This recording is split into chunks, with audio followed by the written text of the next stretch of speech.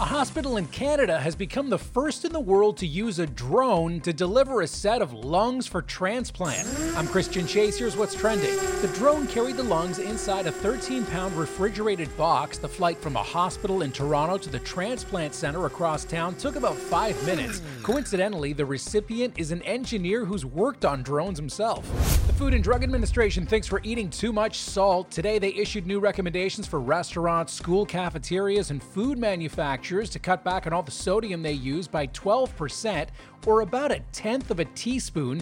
Just that could slash the alarmingly high rates of high blood pressure, heart attacks, strokes, kidney failure. The Rolling Stones say they're done playing one of their biggest hits ever.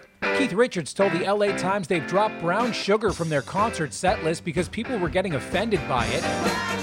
He says the song's about the horrors of slavery, but people don't get that.